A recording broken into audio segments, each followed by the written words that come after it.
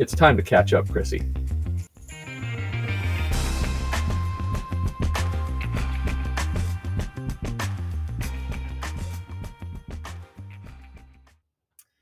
Hello, listeners. A note before this episode starts. Unfortunately, we had a little bit of technical difficulties with this recording. So after we'd recorded the entire thing, there's like some weird sounds that pop up a couple of times. I'm not sure if it's static or maybe something wasn't quite plugged in properly. I don't know. But none of it lasts very long. So if you're listening and there is a little bit of a scratchy sound for a few seconds, rest assured that it will not last for the rest of the podcast. So that each section is about 5 seconds long, and we're going to solve that problem for next time. With that said, enjoy our episode on Lethal Weapon 2. Hi, Matt. Okay. That work? It does. Yeah, that was good. That's not witty. We're just struggling with the tagline. That was very good. Very good. Okay. Lethal Weapon 2. Oh boy. So we watched this like a week ago. Yeah. No, not a full week. We watched it on Thursday night. Oh, that's right. The kids were or Wednesday night when the kids were gone. Were very graciously taken up north by our friends, our good friends, to their cottage for a couple of days, and that meant that we were working during the day, and then we had the evenings free, and we spent free evenings, watching action movies from the 80s. That's I'm sure right. that was just like a peak of your. We were giving those evenings to the pod. Is what we were doing. Yes, the pod is priority. Yes, and we are. This pod is winding down. This version of it. This season. Yeah, this season of the pod is winding down, and so we only had 2 movies left on the list. Yep. And for brevity's sake, we picked the shorter of the 2, which was still a longer movie. What's the other one? The Bridge on the River Kwai. Oh, and it's really long. I think it's at least as long as this. All right. Perhaps longer. So we watched Lethal Weapon 2. And it was 2.5 hours long, which is about an hour longer than it needed to be. Yes. Yeah. And we'll talk about it later, but it was very evident that it was actually a movie that probably was 2 movies initially, like 2 different ideas for the plot. And they just went, hey, you know what, let's just throw them together and make a salad of it. And it was like a poorly done salad niçoise. It had enjoyable elements, though. Yeah. It just had a lot of elements. Yeah. Right? So as is always the custom, we'll begin with your plot summary. I don't know if I can do the plot summary. Okay, so we're back with, do you remember the characters' names? Martin Riggs. And Murtaugh. What's his first name? I don't know. Murtaugh. Riggs and Murtaugh are back on the case. Starts off with an epic police chase in his wife's brand new, in Riggs's? No, Murtaugh's. Murtaugh's wife's brand new station wagon. And they're back to their kibitzing selves. And long and short of it is that the 2 of them end up getting given what they deem to be a terrible assignment to babysit a state witness who's turned on the drug dealers he was working for. So they have to protect him. And that's played by, don't tell me. What's his name? Tell me. Joe Pesci. Joe Pesci. Yes, that Joe Pesci. Fans of Jersey Boys will get that one. So Joe Pesci, he's the okay guy, and he he's a money launderer. He's a money launderer who's been siphoning 2% of every money laundering deal he's done for the drug dealers, and they catch on, and so they're after him. What does it turn out, though? That the very drug dealers that he was stealing from are the drug dealers that our duo was chasing in the initial car chase scene. Yes. Therefore ensues a crazy movie with lots of action and blowing up, and so we should have done this pod like closer to us actually watching, because I have edited this movie right out of my memory. Yeah, well that's telling, isn't it, that it didn't last with you. So the bad guys are South Africans who are smugglers and racist, but they're officially so racist. Yeah, but they're officially in Los Angeles on diplomatic business, and therefore immune from the law. Right. And so as Riggs and Murtaugh sort of circle in on their operation, they hide behind their immunity, but then use their immunity to actually go to war with the LAPD and carry out selective assassinations of many of the police that are on their case. In this like major crimes division that they apparently work in, where they can show up in civvies and Mm-hmm. Just sort of pull a gun and anywhere they Yeah, it want, didn't seem very shoot bad realistic. guys. Did not seem Yeah, realistic to me. and there's a lot of setup at the beginning about Mel Gibson being indestructible, reminding us of him being indestructible. Because like the first one spent a long time at the beginning. You're not even sure that he's a police officer, right? Yes. And it's like this guy's an absolute lunatic, and he's Yeah. still clearly a lunatic. Yeah. But there's a lot of foreshadowing. The second one I thought was really on the nose about the things that are going to come in handy later. For instance, his ability to separate and then um, put his shoulder back into joint. Yes, as soon as that happened in the first, there's a scene where everybody's betting he can't get out of a straitjacket, and he shows that he can separate his shoulder. And why they have a straitjacket in the police department? Well, it makes no sense. But anyways, he ends up winning the bet by showing that he can get out of the straitjacket by separating his shoulder. And as soon as that happened, I was like, well, duh, that's going to come in later. We're going to need that later. Yeah. Yeah. No, I just didn't love it. I thought it was boring. And like, yeah, there's some really cool scenes of like blowing stuff up. Like when the trailer gets shot out, that was good. Mm-hmm. And I really enjoyed Patsy Kensit, who I did some online research, but like it just was so similar to the first one. And I did not enjoy it. That's interesting. Yeah, the further I've come from it, the more I have not, in my memory, not enjoyed it. And as I said, edit it out of my memory because this one's not worth remembering. This one was like, it was a lot louder. Mm-hmm. It was more violent. Mm-hmm. So a lot more bodies. And it did what a lot of action sequels try to do, which is to cram jokes in, mm-hmm. Up the ante on chase sequences, up the ante on explosions, mm-hmm. very 1980s, late 1980s, like squibs, mm-hmm. but like, simultaneously, I think one of the things that drew me in, even though it was very derivative of its predecessor, mm-hmm. all sequels are, but I thought that it was interesting that like there's no CGI here, mm-hmm. And there weren't any models either. Like this was all just except for the house getting pulled down. No, that wasn't a model. Really? Did you not read? You didn't read the IMDb. No, I try to do these without. Like I don't want to just regurgitate IMDb trivia. Well, I'm going to, so judge me all you want. All right. That was a real house that they built for the movie and then pulled down, and it was like the most expensive part of making the movie. It was like $50 million or something to do that. There was a model in it. Yes, there was. When the big explosion happens by the pool and the female police officer is on the diving board. And her like mannequin lookalike, very clearly a mannequin, goes flying through the air into the pool. Right, but that was a real blow up. That was a real detonation of a diving board. Yeah, I don't care. There was no CGI. Yeah, right. That's because they didn't have CGI. If they made that movie now, it'd be full of CGI. But you're not hearing me. What I'm saying is that I appreciate, mm-hmm. even if it's not a good quality movie, that even in a bad movie, mm-hmm. or a poor movie or a movie that you hate. I didn't hate it. Okay, you dislike or you don't care about. I'm apathetic towards it. That there's genuine, real craft in staging the action sequences. Mm-hmm. That it's all grounded in a physical reality that's plausible. The audience is just hearing Matt's purist when it comes to movies opinions listener. Right now. Yeah, I think our listener will agree that. Of course, Joe will. Joe will agree with everything you say and nothing that I say. But I'm just I like. The only I think just so what I'm saying is that a lousy late 80s, early 1990s action movie, mm-hmm. has better action in it than something that's made today, mm-hmm. that's enhanced greatly by CGI, thereby defying the laws of physics, mm-hmm. and making it much harder to suspend disbelief. Like as we saw today in the new Indiana Jones. Which I thought we would maybe circle to at the end. Sounds good. A little special bonus review at the end. We'll chat. All right. Yeah. Should we take a quick break? Yeah, now's as good a time as any. All right, we'll take a quick break. We'll be right back. Okay.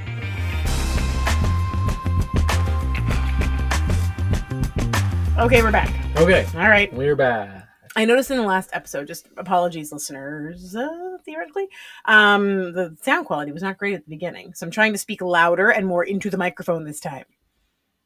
Me too. Okay. You never have trouble with your voice, though, because you have a deeper voice than me. That's what it is. It's my register. That's right. It resonates more. It's a rich baritone. That's right. Is it? Yes.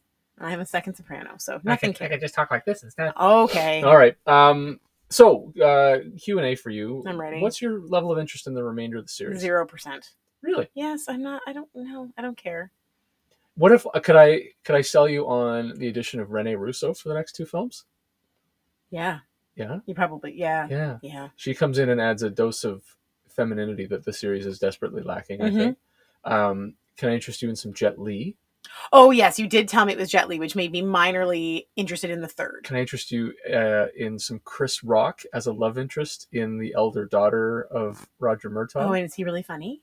He's very funny, and he's a policeman who's trying to, like, he's working for. Is this his, like, where does that lie in his IMDb? No, like he'd already done history. He'd already done all the, like, some of the SNL movies, and he'd done CP4. So it was a big deal. It was like, it was. He was a big get. He was a get. Yeah. Okay. Yeah. Okay. Well, then I'm more interested now. I don't want to see more of the same. I get Joe it. Pesci's back in the third one. Oh God. But he has blonde hair. Ugh.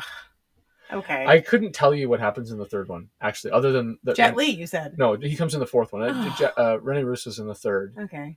And again, big get or early in her career? No, she's a big get at that time. She was sort of the peak of her powers at that point. Early 90s look.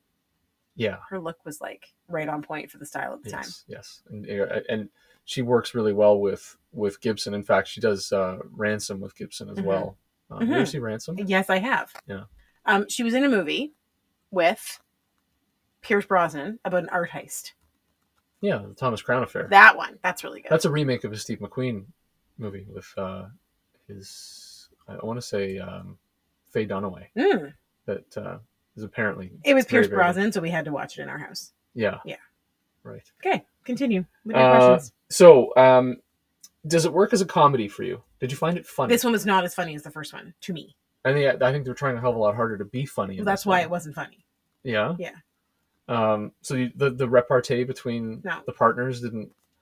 I felt like it felt to me like they had spent a year together. Like, remember the first one? Oh, yeah, they were way more comfortable with each other. The banter was more adversarial. Now it's like, gentle teasing and like the familiarity of Mel Gibson being in the house, and Roger's wife does his laundry. Yeah. Where does she keep my shirts? Yeah. And he's cooking eggs and he's crumbling Oreos into the chili. Yeah, and he's and defending the daughter. Yeah. Right. I thought it was interesting. He's sort of like a benign uncle now, even though he's like a crazy loose cannon. So crazy. They domesticated him in some ways. Yeah. Right. Which is an interesting. You see him in his own residence in that trailer by the beach, on the beach by the ocean, and he's living like a homeless person essentially. And then, but he's like I think it's establishing like he's craving that family structure, right, and that family life. And he almost has it with Patsy Kensit, and then she gets whacked. Yeah. Okay. Well, spoiler alert for a 25-year-old or 35-year-old movie. Yeah. So you don't find it works as a comedy. I wanted to ask you about the toilet bomb. Right? Like, only in the movies would they rig your toilet to explode. When they've already showed earlier in the film that they can just walk into his house in the middle of the night and put a gun to his head and tape his mouth shut, right, and terrorize him. And why they wouldn't have just rocked and rolled right then and killed the whole family, like, because it was a warning. Yeah, but why warn them? I thought the same thing in that moment. I thought, like, why? Especially when later on we find out that they've been following the two of them. Yeah, they orchestrated Riggs's wife's death. Before the first movie, it turns out that they were like behind it all along. These dastardly South Africans. So they kill people. Like, they kill people all the time. They know who these guys are, and they don't kill Murtaugh or Gibson when they had the chance to do it. Yeah. They just like warn them off. Like, oh, okay, they're going to take that warning really seriously. Yeah. Give me a break. I know. It's a contrivance, certainly. Yeah. This isn't a movie that's intended to be scrutinized. No. In a deep, meaningful way, right? It's just sort of like, did they blow it up good? Did they make you laugh? Was there good fights?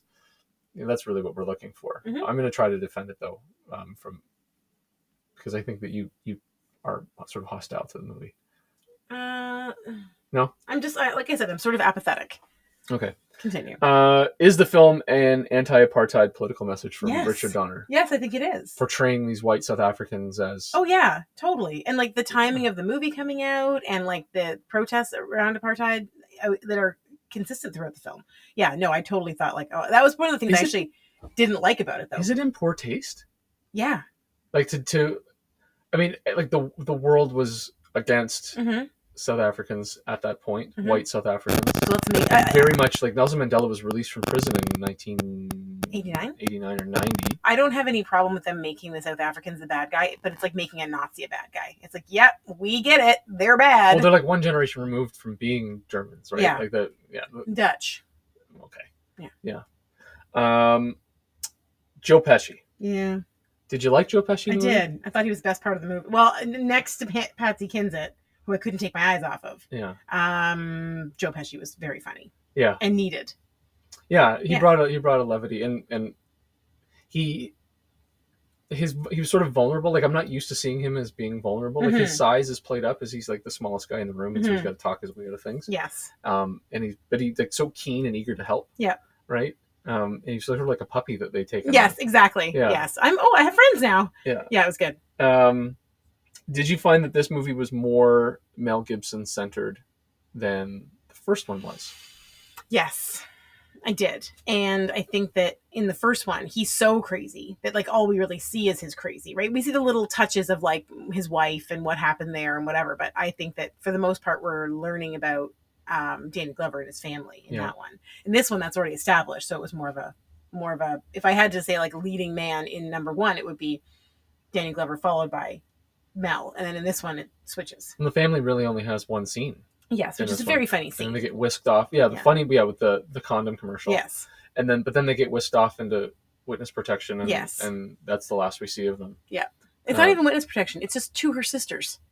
I'm going to my sisters. Yeah, exactly. Take the kids and I'm going to my I sisters. thought that was dumb too. And they were like, yeah, her and the kids are at her sisters. I'm like, because the South Africans don't know where her sister is? Yeah. Are you kidding? Again, they can orchestrate the assassination so of now her sister's going to get whacked. Yeah. Yeah, no, I thought that was dumb. It's like Godfather-esque. Yeah. I'm going to whack everybody all at once. They all died like in the same night within an hour or two of each other. So like, the coordination necessary to do that. It would really be impressive. A lot of planning. Yep. And they just whipped it up like off the top of our heads. Hey, how can we kill Jeanette Goldstein? I know what we'll do. We're going to put a bomb under her diving board. We're going to kill Murtaugh by putting a bomb behind his toilet. But we're going to warn him by writing "bang, you're dead" on the toilet paper. Yeah. So that I don't even know what they thought was going to happen. I don't know. Can you think of a worse place to be? Like, I assume the toilet still functioned, right? So he had done a courtesy flush or whatever. But like, could you imagine like that level of vulnerability?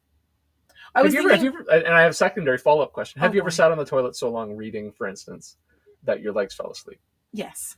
And it wasn't reading; it was like on Facebook. Like I was just like scrolling through something. Or when I used to play cut the rope, I would no, I was actually thinking about that in the movie, and I was thinking that's pretty bad. Worse would be if you were in the tub. Because then the water would get cold. Like, how are you going to get out of the tub and not be like either wet and freezing or sitting in cold water and you're totally naked? It'd be bad. That'd be bathtub worse, toilet second place. Yeah. Also awful. Yeah. Dumb scene. I think if if something was happening to you on the toilet. Yes. Like I don't know what I would do. You know how I feel about it. Just call the police. Get some handsome police officers in there to help me. That's what I would prefer. Call Mel Gibson. Versus my husband helping me with that. I'm not good with bathroom things, as you know from any time I've ever thrown up in our relationship. And there's one thing I scream at you, which is get out and don't look at me. Yep. All right, should we take a quick break? Sure. Quick break. We'll be right back. Okay.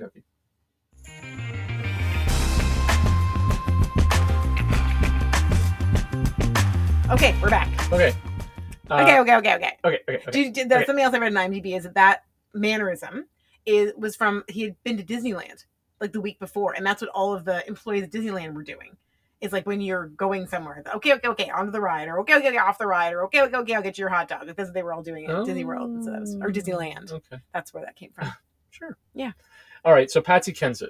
Yeah. Is she the most beautiful woman who's ever existed? So no. Present company excluded, of course. Thanks. No, I don't think she is. She just she's very good looking and has like a really unique presence, and the accent doesn't hurt. Mm-hmm. Like, there's a lot of good things going on there. Unfortunately, she married the jerk brother from Oasis. She's been married 4 times, and all 4 were musicians. And as I said to you, she has a type.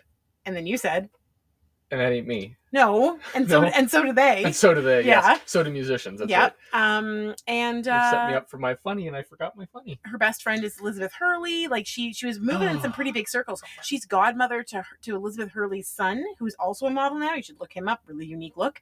And Elizabeth Hurley is godmother to her daughter or son, with the Gallagher brother that's a jerk. Wow. Yeah, really cool. Yeah, she was like also very 90s look, right? Like a little bit ahead 80s. of her time. Yeah. Mm-hmm. Yeah. I feel like mid 90s look, like almost a waif. The oversized blazer. Yes. Sort of hiding her figure underneath. Yeah.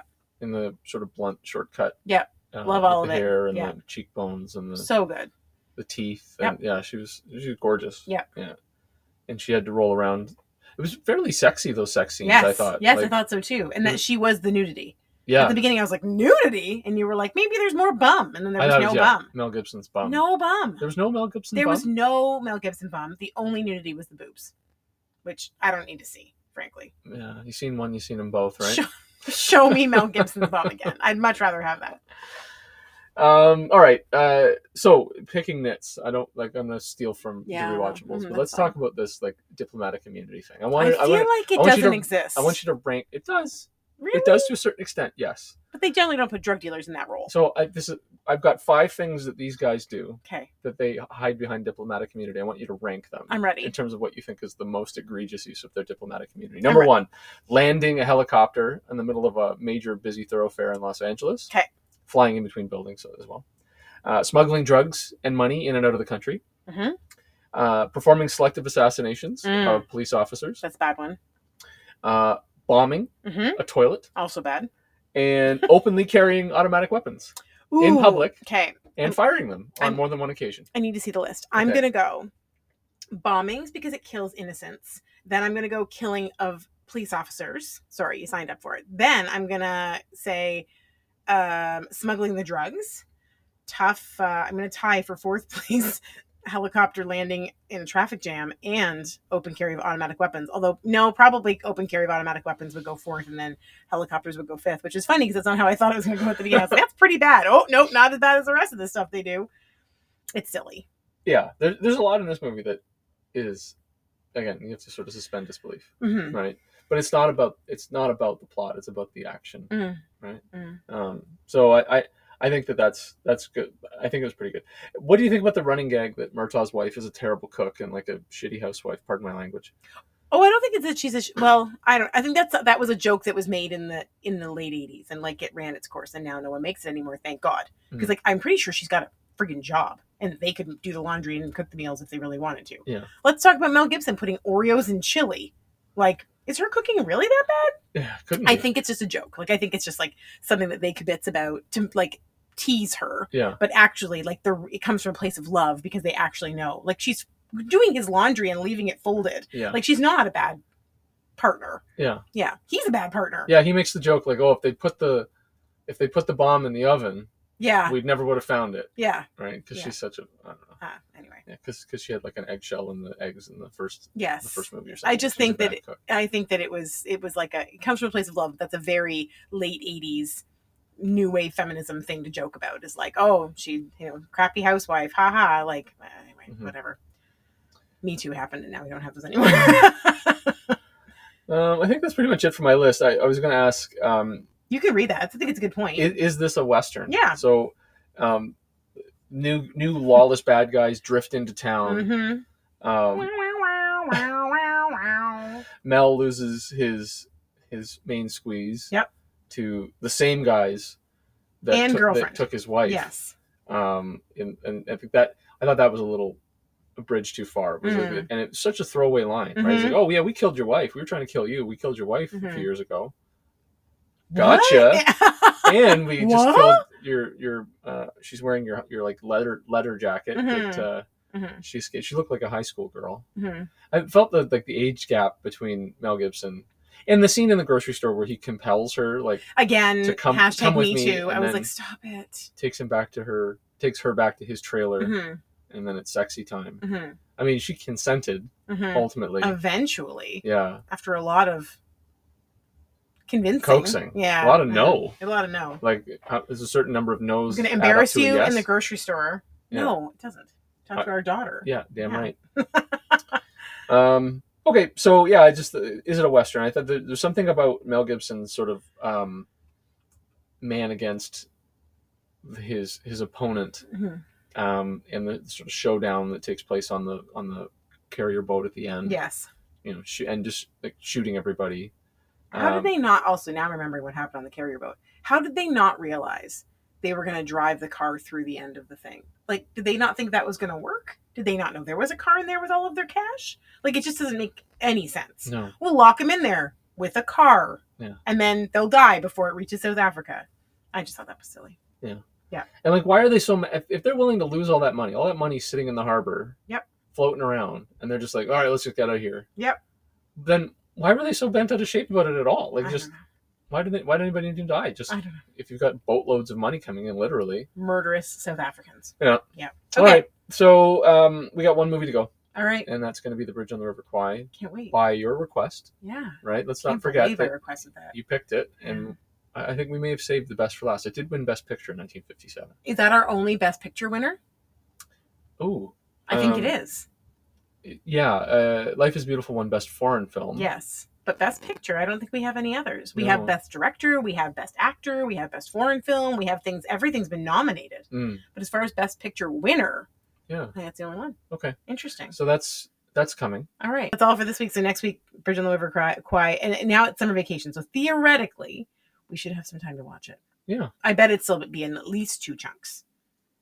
Maybe. Well, we'll see. Yeah, we'll see what happens. All right. Thanks for listening, friends. Thank you very much. Bye for now. Bye-bye.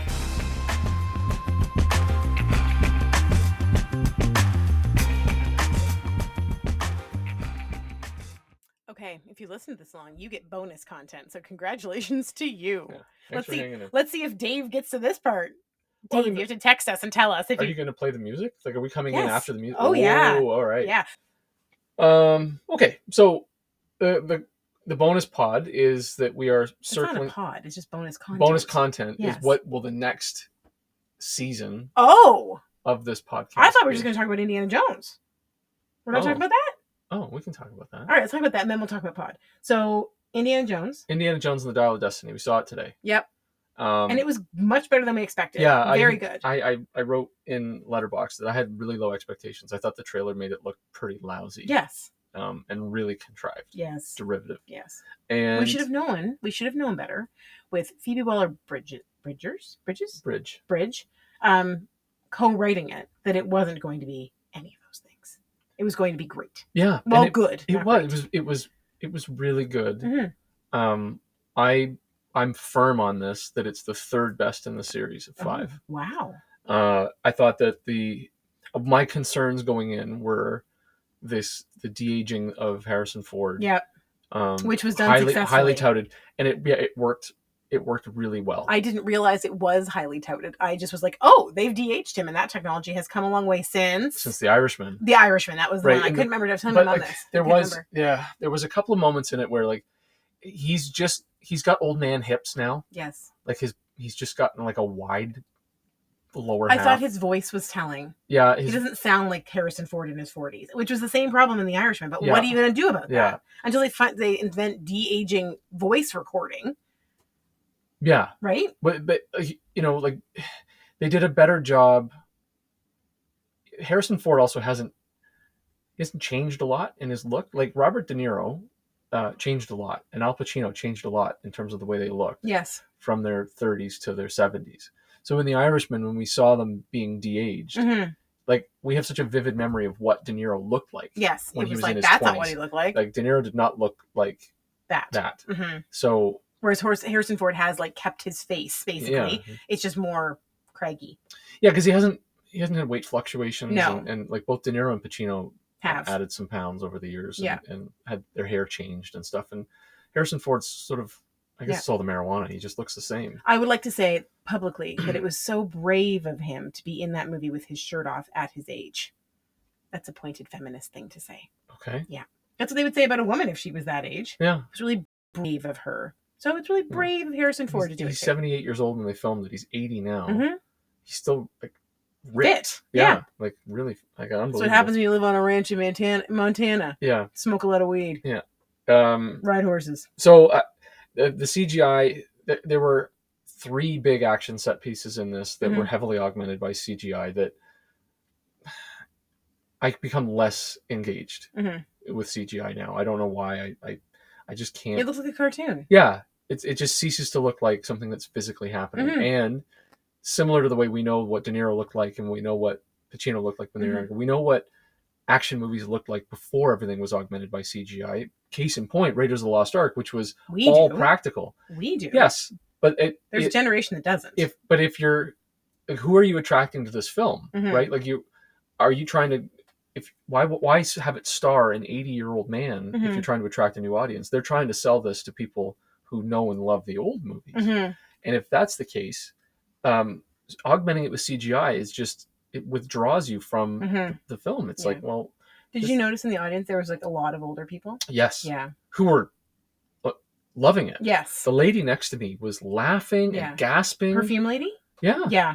Yeah. I mean, when she didn't look at her phone and light the whole room up. I didn't notice. She's brutal. Such a, sorry out there, but boomers. Yeah. Like, get a clue, please. Okay, boomer. But when the movie was sort of on location, yes, and stopped to take a breath, and took its time, you know, I think one of the most compelling settings was aboard the boat when they go do the dive with Antonio Banderas. Who, by the way, I did not realize it was him. And then Charlie leaned over and went, Dad says that's Antonio Banderas. And I said, say back to Dad. It's too much. It's too much. So he did. But then I would have realized it was Antonio Banderas in the very next line, because he said something about diving or whatever. And he sounded like Puss in Boots. Yes. I was like, oh no, you've become Puss in Boots. Yeah. That's really unfortunate for him. But that was the best. I thought that was one of the better scenes in the film. film. Me too. It was really good. And it's all practical. Yep. Right? Like when it's practical, and Harrison Ford, I thought, and you pointed this out and I agree, allowed himself to be an old man. Yep. And that's the thing. The de-aging is to sort of bookend things in the movie, and to sort of create a back plot. Yeah. And it worked. Yeah. It worked. I thought it was good. And I was entertained. Yes. It was long. It was too long. Matt gave it 4 stars on Letterboxd, friends. But I mean, the music still works. The direction was good. The acting's great. I thought Phoebe Waller-Bridge, she has a certain sex appeal, and there's something happening behind her eyes that is like the supreme intelligence. Like she's smart. Yeah. Yeah. And sort of devious and mischievous. Yes. And I find her like hugely appealing. We love her. So, and Mads Mikkelsen, really good bad guy. Yeah, definitely good bad guy. Yeah. I could not remember his name. Thank you for that. Okay, so speaking of Letterboxd, I wonder what direction your reviews are going to take next with our next season of the pod. How'd you like that segue? Hey, 2 minutes. Yeah. 2 minutes. So we got a couple of options we're weighing. Okay. One is that I'm going to be teaching a class. Don't start crying. In the fall, which I proposed to my principal, and she very graciously allowed us to try to offer it, and then it filled up. It filled 3 times over. Yeah, so I've got 75 or 76 students taking film classes in 3 different sections next year. So I thought one of the things we might do is establish, you and I, or with some other help. I've got some other folks that want to sort of contribute. Everybody has an opinion. Are we gonna have guest stars? Well, this is what? Yeah, and we could talk about what we should show. Sure. Or love that idea. We could decide what we're going to show in the film class, and then work our way through them. Review things here. Okay. Before, but we'd have to really get going. Okay. Another idea would be that we have a lot of films, DVDs in the collection here that I picked up over the years that I haven't seen. Yes. So we could begin working through some of the unseen stuff in the collection. That's a lot. Yeah, but it would be pointed. I wouldn't be trying to work through. Like at one point we acquired a whole bunch of stuff from a guy that was big into war movies. Yeah. So I got a ton of war films. It would have to be stuff that I'm interested in too. And then what's this one? Bringing on a guest and talking about their favorite movie. Just expanding our little circle here. See if we can establish the banter, but with a third guest. The trouble there would be sort of coordinating all the recording and the tech, but that's what your strengths are. Oh, is it? Okay, so there's some options. We need to think about these and then decide. But if anybody who's listening has an opinion, or a fourth option, feel free to email us or Twitter us. Yeah. Tweet at us. Yes. Either one. Please do. Yes. Okay, so that's some options. I'm excited. I'm leaning towards film class preview, but I don't know. I think having guests on plus the film class stuff might be kind of fun. Yeah. But I know everyone has an opinion, and that might slow down the process of getting it put together. Yes. Okay, lots to think about. Thank you for listening right to the end, my friends. And we'll be back next week with Bridge on the River Kwai. Okay, bye for now. Bye. For real this time.